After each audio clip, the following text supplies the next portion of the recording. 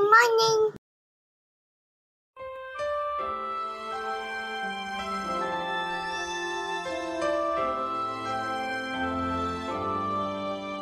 In the dark of the midnight have I oft hid my face, while the storm howls above me and there's no hiding place. Mid the crash of the thunder, precious Lord, hear my cry. Keep me safe till the storm passes by. Till the storm passes over, till the thunder sounds no more, till the clouds roll forever from the sky. Hold me fast, let me stand in the hollow of thy hand. Keep me safe till the storm passes by. Our message, faith or fear. Our text still is in Mark chapter 4, beginning from verse 35 down to verse number 40. At tayo po is mandaling manalangin. Dakilang Diyos, muli kami po ay dumudulog po sa inyo sa araw na ito at nagpapasalamat sa iyong presensya ng iyong banal na Espiritu, at salamat po Panginoon na aming pong tinatalakay kung paano po namin haharapin ang pagsubok ng pananampalataya na siya pong aming dinadanas ngayon bilang individual na mananampalataya, bawat pamilya, at ang aming kabuuang simbahan. Salamat po Panginoon dahil ang iyong pong salita ay siyang nagbibigay sa amin ng encouragement at ng lalo pong pagtutumibay. Panginoon, turuan niyo po kami kahit po sa aming pagpapatuloy ng mensaheng ito.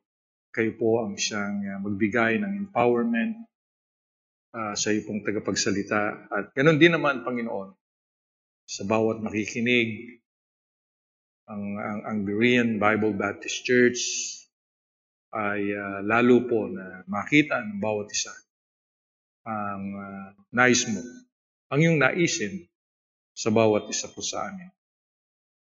Kaya nga, O Diyos, nais ko pong ipagtiwala ang lahat. Kami po ay patawarin mo sa aming mga nagawang kasalanan po, at nawa ay hindi po ito ang siyang maging dahilan ng pagbibigay mo sa amin ng kapuspusan ng iyong banal na Espiritu. Pinagtitiwala ko po ang lahat sa pangalan ng aming Panginoong Hesukristo. Amen. Ating pong natunghayan sa unang bahagi ng mensaheng ito, faith or fear, na ang ating Panginoong Hesukristo ay nagpalaot kasama ang kanyang mga disciples, na ang kanyang sinabi doon po sa verse number 5, napakahalaga. Ang sabi ng Panginoon, let us, patungkol kausap niya ang kanyang mga disciples, let us pass over unto the other side. And that side is the other side of the Sea of Galilee. At sa pagkakataon pong ito, we know the story na meron pong nag-aantay sa kanila na bagyo sa gitna ng Sea of Galilee. Ang napakahalaga po nakita na rin dito na ang Panginoong Hesukristo, bago pa lang po sila umabot sa gitna ng bagyo, ay alam niya na may nag-aantay na bagyo sa kanila. At nakita po natin ang application ito na ang bawat isa po sa atin ay merong appointed storms ng buhay natin na kung saan ang Panginoon minsan ay inaakay tayo at dinadala niya tayo doon. Ang pinakamaganda na ating pong natunghayan, siya po ay kasama natin sa ating appointed storm. At yun po ang napakagandang nakita natin sa unang mensahe. At hinamon din po tayo ng isang prinsipyo that we cannot be filled with fear and at the same time be filled with faith. Isa lamang po ang nagbibigay sa atin ng influence, ng control. It's either fear or faith. At sa ating pong pagpapatuloy sa araw na ito, ay nais ko po na ating maunawaan ng bawat isa po sa atin, everyone experience fear. Bawat isa po sa atin ay nararanasan ng takot sa buhay.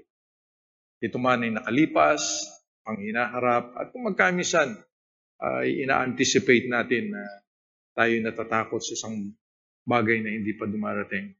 Now, to experience fear is not a sin. Hindi po kasalanan yan, yung maranasan mo ang takot. No. But to be ruled by fear is sin. To allow fear to rule our lives is a sin. Let me just illustrate, mga kapatid. Ang mga Kristiyano na ayaw tumugon sa pag-aakay ng kaluluwa o sa soul winning, samantalang ang bawat isa, ang soul winning po ay hindi gift, at bawat isa po sa atin, ang nais ng Panginoon na mag-aakay ng kaluluwa. Pero dahil ang mga Kristiyano sa soul winning po natin ay ina-anticipate na ang failure. Marami po sa atin, ang anticipation is rejection.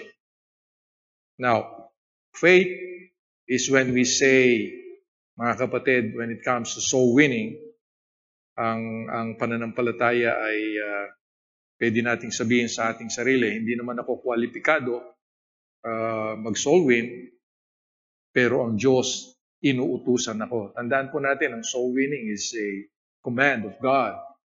And I know na ang Panginoon, katulad ng unang mensahe, ay mag-i-intervene. Palagi po siyang makikialam pagka meron po siyang inuutos sa atin. So, sa soul winning, kahit na tayo minsan ay nakaka-anticipate ng rejection, magpapatuloy pa rin tayo dahil inutos ng Panginoon. Faith moves forward in spite of obstacles and fear paralyzed. Ang takot po ang siyang magpipigil sa atin sa lahat. Ang siyang magbibigay sa atin ng hindi pagtugon sa inuutos ng Panginoon. At pagka ganoon ang nangyari, napipigati ang banal na Espiritu na nasa atin, ikaw ay ligtas na tunay, mararanasan mo na hindi lamang na pipigati ang banal na Espiritu at at the same time ay nakukwens dahil hindi tayo sumusunod sa inuutos niya. That's just a simple illustration of fear that rules our lives. And then, ang isa pa, ang mga Kristiyano, minsan natatakot magbigay dahil ang anticipation ay yung financial reversal. Pag nagbigay ako, kakapusin kami. Baka hindi naabutin ng katapusan o kinsenas pag ako'y nagbigay. Tandaan natin, mga kapatid, pagka ako ay nagsaoli ng aking ikapu, nagbigay ng offerings, nagbigay sa missions, at ibinigay ko ang first fruits.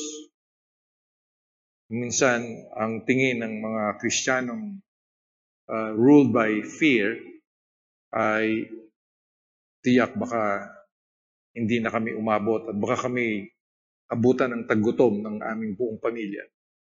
Now, totoo, marahil mga kapatid, ang laman ng isip ng marami sa atin. Pero kung magkaganon, pwedeng mangyari kung walang Diyos. Pero kung alam natin na buhay ang ating Panginoon, hindi tayo matatakot. But we have to anticipate the intervention of God in our behalf because of obedience.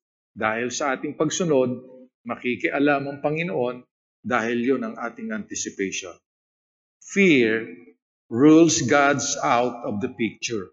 Tandaan natin, pag tayo po ay may takot, yun pong ating halimbawa sa soul winning, sa ating pagbibigayan, ang fear, tinatanggal natin ang Panginoon sa larawan ng lahat ng kanyang inuutos. Fear looks at only what I am capable to do. Yeah. Ang may takot na Kristiyano, ang tingin lamang ay doon sa kanyang kakayahan na kanyang magagawa. Hindi niya tinitingnan kung paano ang Diyos ay kikilos sa kanyang buhay. So magkaganon, totoo na lahat tayo ay failure kung walang Diyos. Pero mga kapatid, ang Diyos ay buhay. Ang Diyos ay mananatili, nagagawa at kikilos sa kanyang mga anak. That there is God. So, don't live in fear, Christian, but live by faith. Nais ko na sa araw na ito, mga kapatid, ay ibigay sa inyo ang two reasons why we are so fearful. Hindi masama ang matakot. Pero kung magkamisan, pag tayo po ay napuspos na ng takot, yun po ang nakakasama. Kaya ang ating buhay ay ginugugol natin upang sa pagkakaalam ng maraming mananampalataya na hindi ang salita ng Diyos ang basihan. Ang tingin ng isang mananampalataya na ang banal na Espiritu na sa kanya ay hindi kumikilos, ay mamumuhay yan sa takot. At nais ko na tunghayan natin bakit mayroong nais ko lang ibigay ang dalawang rason bakit ang maraming mga Kristiyano ay nabubuhay sa pagkatakot. Una, we forget that God is still in control. We forget that God is still in control. Sa ating teksto na natunghayan sa Mark chapter 4, verse 38 and 39. Mark chapter 4, verse 38 and 39. Sabi po ng Bible, and he, the Lord Jesus Christ, was in the hinder part of the ship, asleep in a pillow, or on a pillow, and they awake him, and say unto him, Master, carest thou not that we perish? Tingnan niyo muna uli ang mga kataga ng mga disciples na ito na nandoon sa malaking bangka na yon at kasama nila ang Panginoong Jesucristo, natutulog sa bandang hulihang bahagi. Ang sabi nila, Master, carest thou not that we perish? Hindi niyo ba napapansin? Ang Panginoong Jesucristo ay tulog. Alam niya na may bagyo silang haharapin. At ang mga disciples na ito, walang ina-anticipate. Alam nila, mga ngingisda ito, na ang Sea of Galilee ay bigla-biglang magkakaroon ng bagyo sa gitnang ng panatag na kalmadong dagat. So nakita niyo po yung anticipation nila. Ang anticipation nila ay sa bagyong darating na hindi pa dumarating, ay alam nila na ito'y kanila nang susungin. So therefore, bago pa lang dumaan sila sa bagyo, meron na po silang takot samantalang hindi pa sila dumadating doon sa bagyo. Maraming mga Kristiyano ang katulad po na rito. Samantalang ating Panginoong Jesucristo ay natutulog, we forget that God is still in control. In verse 39, the Bible says, and He arose. Ang ating Panginoong Jesucristo ay tumindig. And He rebuked the wind and said unto the sea, peace, be still. Nakita niyo po ba yan? Peace, be still. And the wind ceased. And when there was a great calm. Oh, napakabuti po ng ating Panginoon. At when they said, tutunghayan po natin yung verse 38 ulit, when they said, we perish, they were talking to our Lord Jesus Christ na kung saan kasama nila na nandoon sa bangka. Now, narito, ang omnipotent God, the Lord Jesus Christ, the omnipotent God, the all-powerful, the all-knowing God in the ship, and they thought they were going to perish. Nakalulungkot kung magkaminsan ay nailalagay natin ang ating mga sarili sa mga disciples na ito sa kanilang mga paa. Na parang sa ating kapanahunan ganoon. Kasama tayo ng Panginoon. Tayo nasa Kanya. We are in Christ and Christ in us. Pero nagkakaroon pa rin tayo. At minsan sabi natin, we perish. We perish. Sabi nila, Master, carest thou not? Wala ka bang gagawin? Carest thou not that we perish? Wala ka bang gagawin na tayong lahat ay mamamatay? We, ang sabi nila, we, tayo. Now, kasama po nila, the omnipotent God, the all-powerful God, the Lord Jesus Christ. Ibig bang sabihin, ang Panginoong Jesucristo ay lulubog na kasama sila? Ibig bang sabihin, ang Diyos ay mamamatay na kasama sila? Ang ating problema, sometimes, we forget who our Lord is. Minsan, nakakalimutan natin kung sino ang ating Panginoong Jesucristo. In the book of Revelation, chapter 19, in the book of Revelation, chapter 19, and in verse number 6, the Bible says, Revelations 19, verse 6, and I heard as it were the voice of a great multitude, and as the voice of many waters, and as the voice of a mighty thundering, saying, Hallelujah, for the Lord God, omnipotent, reigneth. Speaking about the Lord Jesus Christ. Narito, the omnipotent God, the Lord Jesus Christ, kasama po nila doon sa barko. Mga kapatid, hindi ba natin ito titingnan at tutunghayan ng mas mainam? Kung sila kasama nila sa barko ang Panginoong Jesucristo, the omnipotent God, kapatid, kung ikaw ay tunay na ligtas, kasama mo siya. Hindi ka niya iiwan dahil yun ang kanyang pangako. I will never leave thee nor forsake thee. Ang Panginoong Jesucristo ay hindi pwedeng kasamang lulubog ng barko. Hindi siya mamamatay dahil siya ay Diyos na hindi pwedeng mamatay. Kaya nga po, napakahalaga. Nakakalimutan po ng maraming mga Kristiyano kung sino ang may control ng ating buhay, ng lahat ng nasa ating paligid. We simply be reminded to know who God is. In spite of our situation, we look to Him, depend on Him, and we expect His intervention. Tandaan po natin, ang dapat na expectations po natin ay yung kanyang pakikialam sa sitwasyon. Mark chapter 9, doon po sa verse 39, nakita po natin, and he arose. Nakita niyo po yung kanyang intervention? And he arose and rebuked the wind and said unto the sea, Peace, be still. And the wind ceased, and there was a great calm. O kung makikita po natin ito, ay pwede po nating tunghayan sa ating buhay. Lalo tigit sa panahon ngayon na sa ating paligid, na para bang nandun po tayo sa gitna ng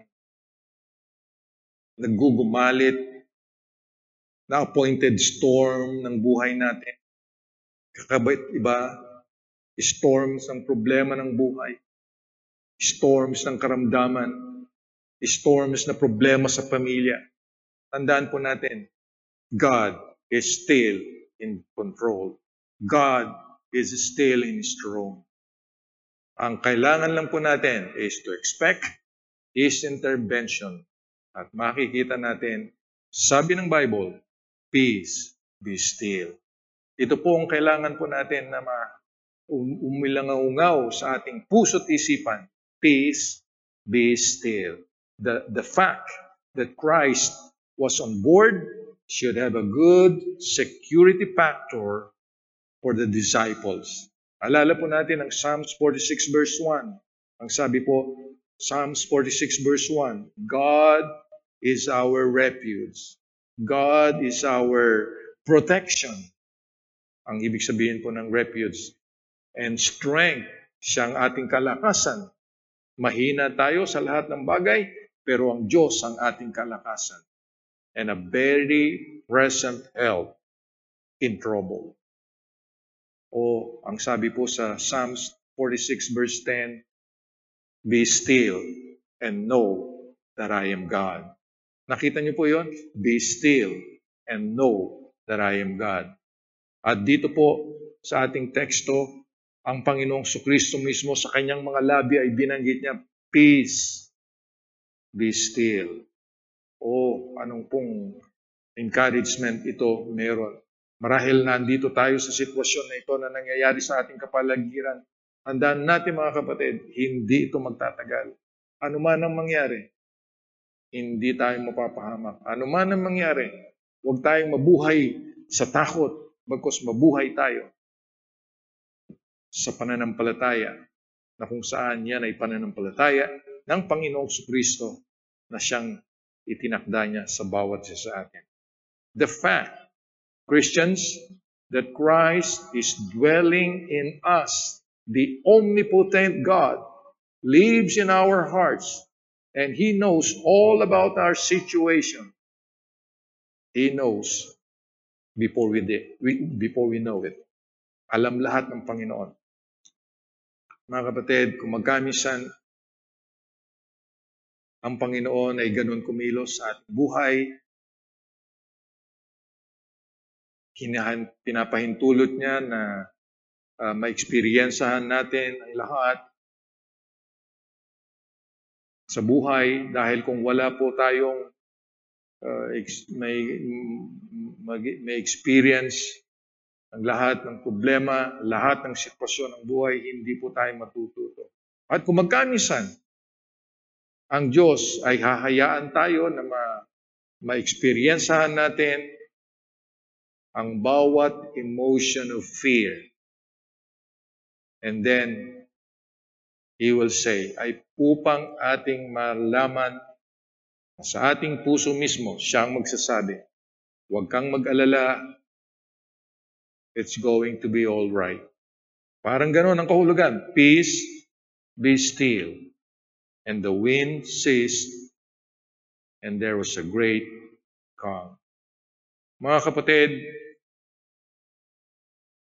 anumang sidhi ng bagyo, o shall I say, the appointed storms ng buhay mo, o buhay natin, at buhay ng bawat isa sa atin, na siyang Panginoong Kristo mismo ang nagdala sa atin doon.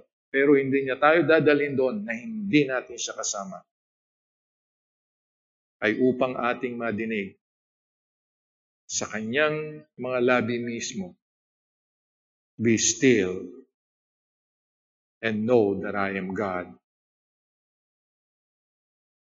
Pero marahil, ang maraming mga mananampalataya ay pwede nating sabihin, pero kailan? Kailan? Kailan natin pwedeng i-anticipate yun? When God intervenes. Yun po ang kasagutan. Pagka ang Diyos na ang siyang pumagitna between you, between us, and the storms or the appointed storms ng buhay natin. Dahil ang nais ng Panginoon, kaya niya tayo pinahihintulot na dumaan sa appointed storm ng buhay natin ay upang tayo'y matuto kung ano ang tunay na pananampalataya.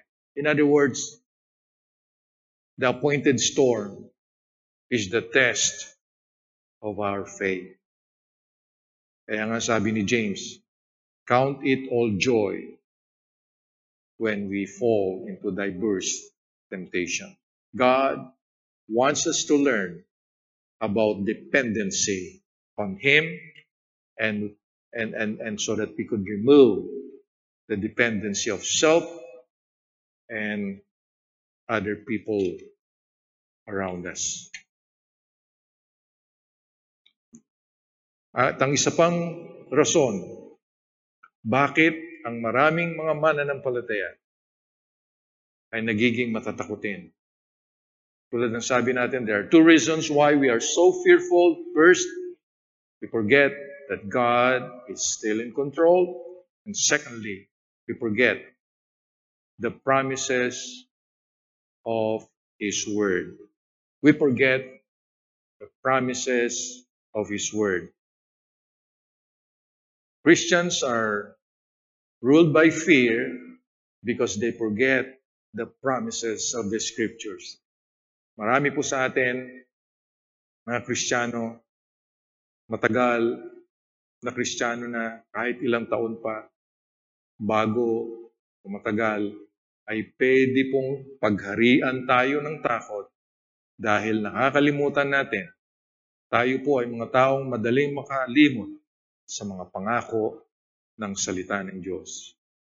Isang dahilan lamang, kaya nga tayo po ay nagpapasalamat, we have the Berean Daily Journal. Sa panahon po na ito, na dapat sana ang maraming mga mananampalataya iginugol ang maraming panahon na mag-meditate ng salita ng Diyos. I-google sa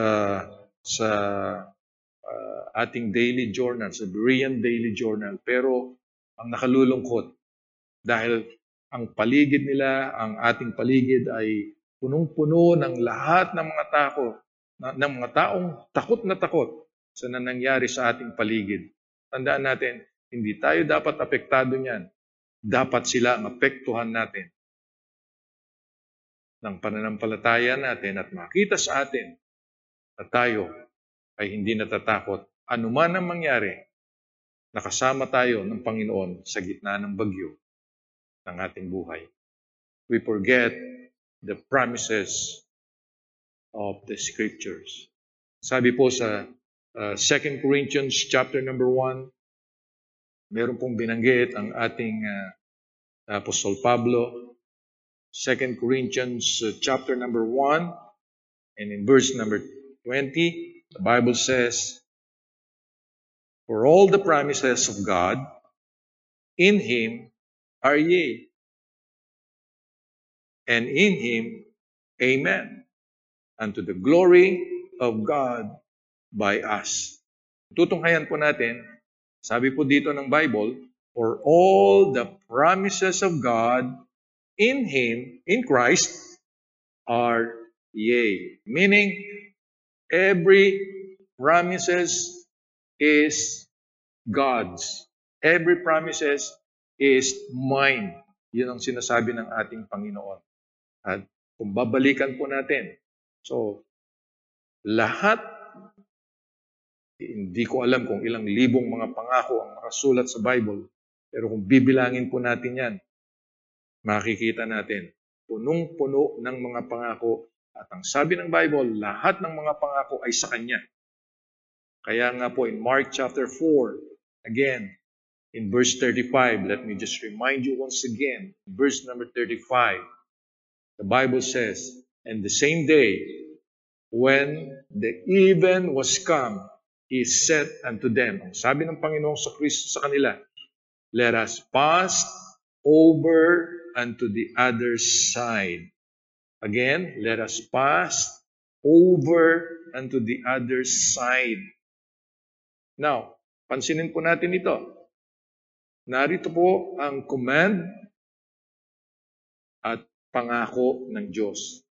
That was a command and a promise of God. Naalala po natin, mga kapatid. Remember, nang pinag-uusapan po natin the armor of God, ating Panginoong Kristo, that He is the armor of God. The armor is the Lord Jesus Christ Himself. Remember that? At every time, ating pong maalala yung mensahe na yun, that every time that God gave us a command, at that very moment na ang Diyos ay nag-utos sa atin, He will also give us the ability to do what He commanded us to do. Nakita niyo po ba yun? Kaya tayo po ay nagpapasalamat.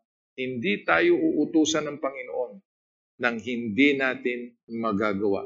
At dito po sa istorya, amazing, ng Panginoong Kristo, hindi lang siya nagbigay ng utos kung hindi ito po'y pangako. Ito po'y pangako. Kasi ang sabi niya, let us. Meaning, kasama po siya. Let us pass over. Let us pass over. Hindi po hindi sinabi ng Panginoong Kristo, you go ahead and go over to the other side. Hindi. Ang sabi po niya, let us. Such a great encouragement, mga kapatid. Ano man po ang iuutos ng Panginoon sa atin ngayon, Christian, kung ikaw ay tunay na ligtas, hindi ka niya uutusan na hindi siya kasama sa kanyang inuutusan.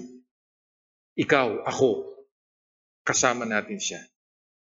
Oh, anong gandang encouragement ito. Kaya tayo po ay nagpapasalamat. Dito po sa verse 35. Ito po ay equivalent to a promise na sila'y makakatawid. It was good as done because the omnipotent God, the all-powerful God has spoken it. Ang nagsalita po dito is the omnipotent God, God in the flesh, the Lord Jesus Christ. But nakita po natin ang attitude ng mga disciples na magkamisan, ito po tayo. They never anticipate the promises coming true. Hindi po yun ang kanilang anticipation, but they anticipate a disaster and a failure nung sila po'y nakasalubong ng bagyo ng buhay. Christians, as I close, nawa, wag po ganoon ang ating anticipation. Nawa, ang tingnan po natin ay kasama natin ang Panginoong Kristo sa gitna ng bagyo ng buhay. This is not just a simple storm. This is not just a regular storm. This is what we call the appointed storms of life na pinadadanas sa atin ng Diyos upang tayo kanyang turuan at sa kanyang pagtuturo ay sana iyon po ang maging encouragement sa atin. Kasama niya tayo sa kanyang tinuturuan.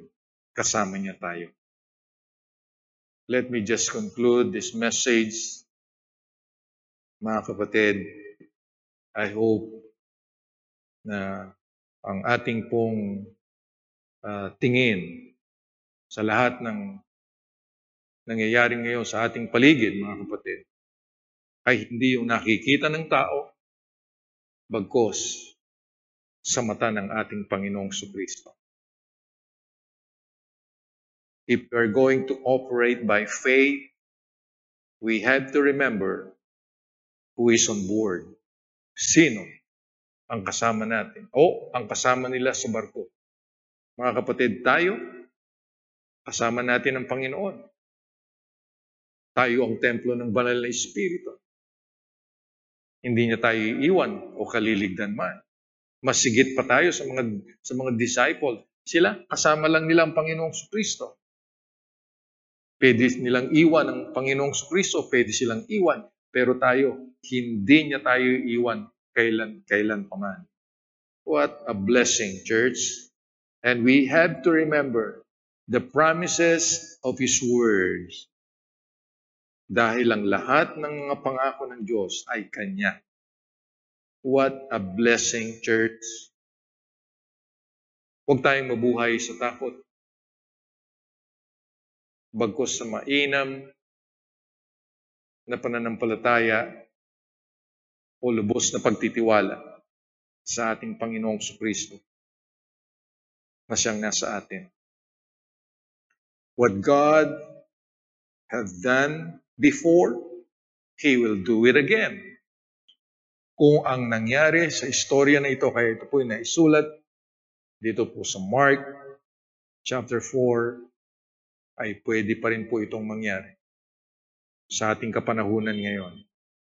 Kaya po ito ay naisulat, kaya po ito nangyari dahil alam ng Panginoong Kristo, the omnipotent God na nasa iyo, He will do it again.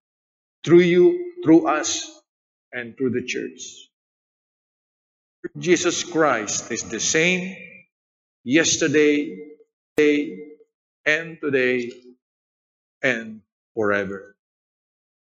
Church, we can be faithful instead of fearful. Let us overcome fear so that we can live by faith, the victorious, good soldiers. Dakilang Diyos, aming Ama na nasa langit, maraming salamat po na hindi man po kami makapagtipon ngayong araw ng linggong ito, ay pwede po kami magsama-sama sa pamamagitan ng iyong pong salita. Nawa, O Diyos, ay hindi man kami magkita-kita ngayong araw na ito, ay pwede mo pong pagbuklod-buklurin ang aming mga puso na magkaroon po kami ng tunay na pagkakaisa, a real unity of the faith. Hindi dahil pinagsumikapan namin, kundi dahil ang Panginoong Kristo nagpagkaisa sa amin. Salamat, Panginoon, sa appointed storms ng buhay namin.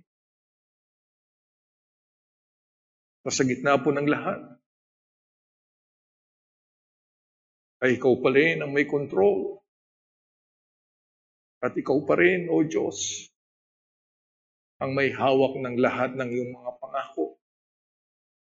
At wala kang pangako, Panginoon, na hindi mo tutuparin. At salamat, O Diyos, sa gitna ng iyong pong mga utos, sa bawat isa sa amin, ay may kaagipat kaagad ng kakayahan na magagawa po namin ang iyong inuutos. O salamat po. Salamat po sa pagpapatibay ng aming pananampalataya. Nawa, O Diyos, ang bawat sa po sa amin, the Berean Bible Baptist Church dito po sa aming lugar,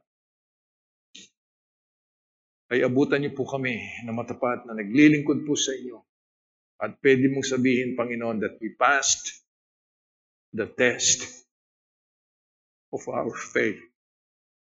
Inihiling ko po ito at idinadalangin sa matamis na pangalan po ng aming Panginoong Kristo.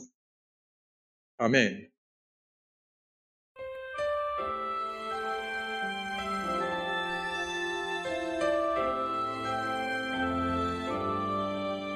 In the dark of the midnight have I oft hid my face, while the storm howls above me, and there's no hiding place. Mid the crash of the thunder, precious Lord, hear my cry. Keep me safe till the storm passes by, till the storm passes over, till the thunder sounds no more, till the clouds roll forever from the sky. Hold me fast, let me stand in the hollow of thy hand. Keep me safe till the storm passes by. When the long night has ended and the storms come no more, let me stand in thy presence on that bright, peaceful shore, in that land where the tempest never comes. Lord, may I dwell with thee till the storm passes by, till the storm passes over, till the thunder sounds no more, till the clouds roll forever from the sky. Hold me fast, let me stand in the hollow of thy hand. Keep me safe, keep me safe till the storm passes, till the storm passes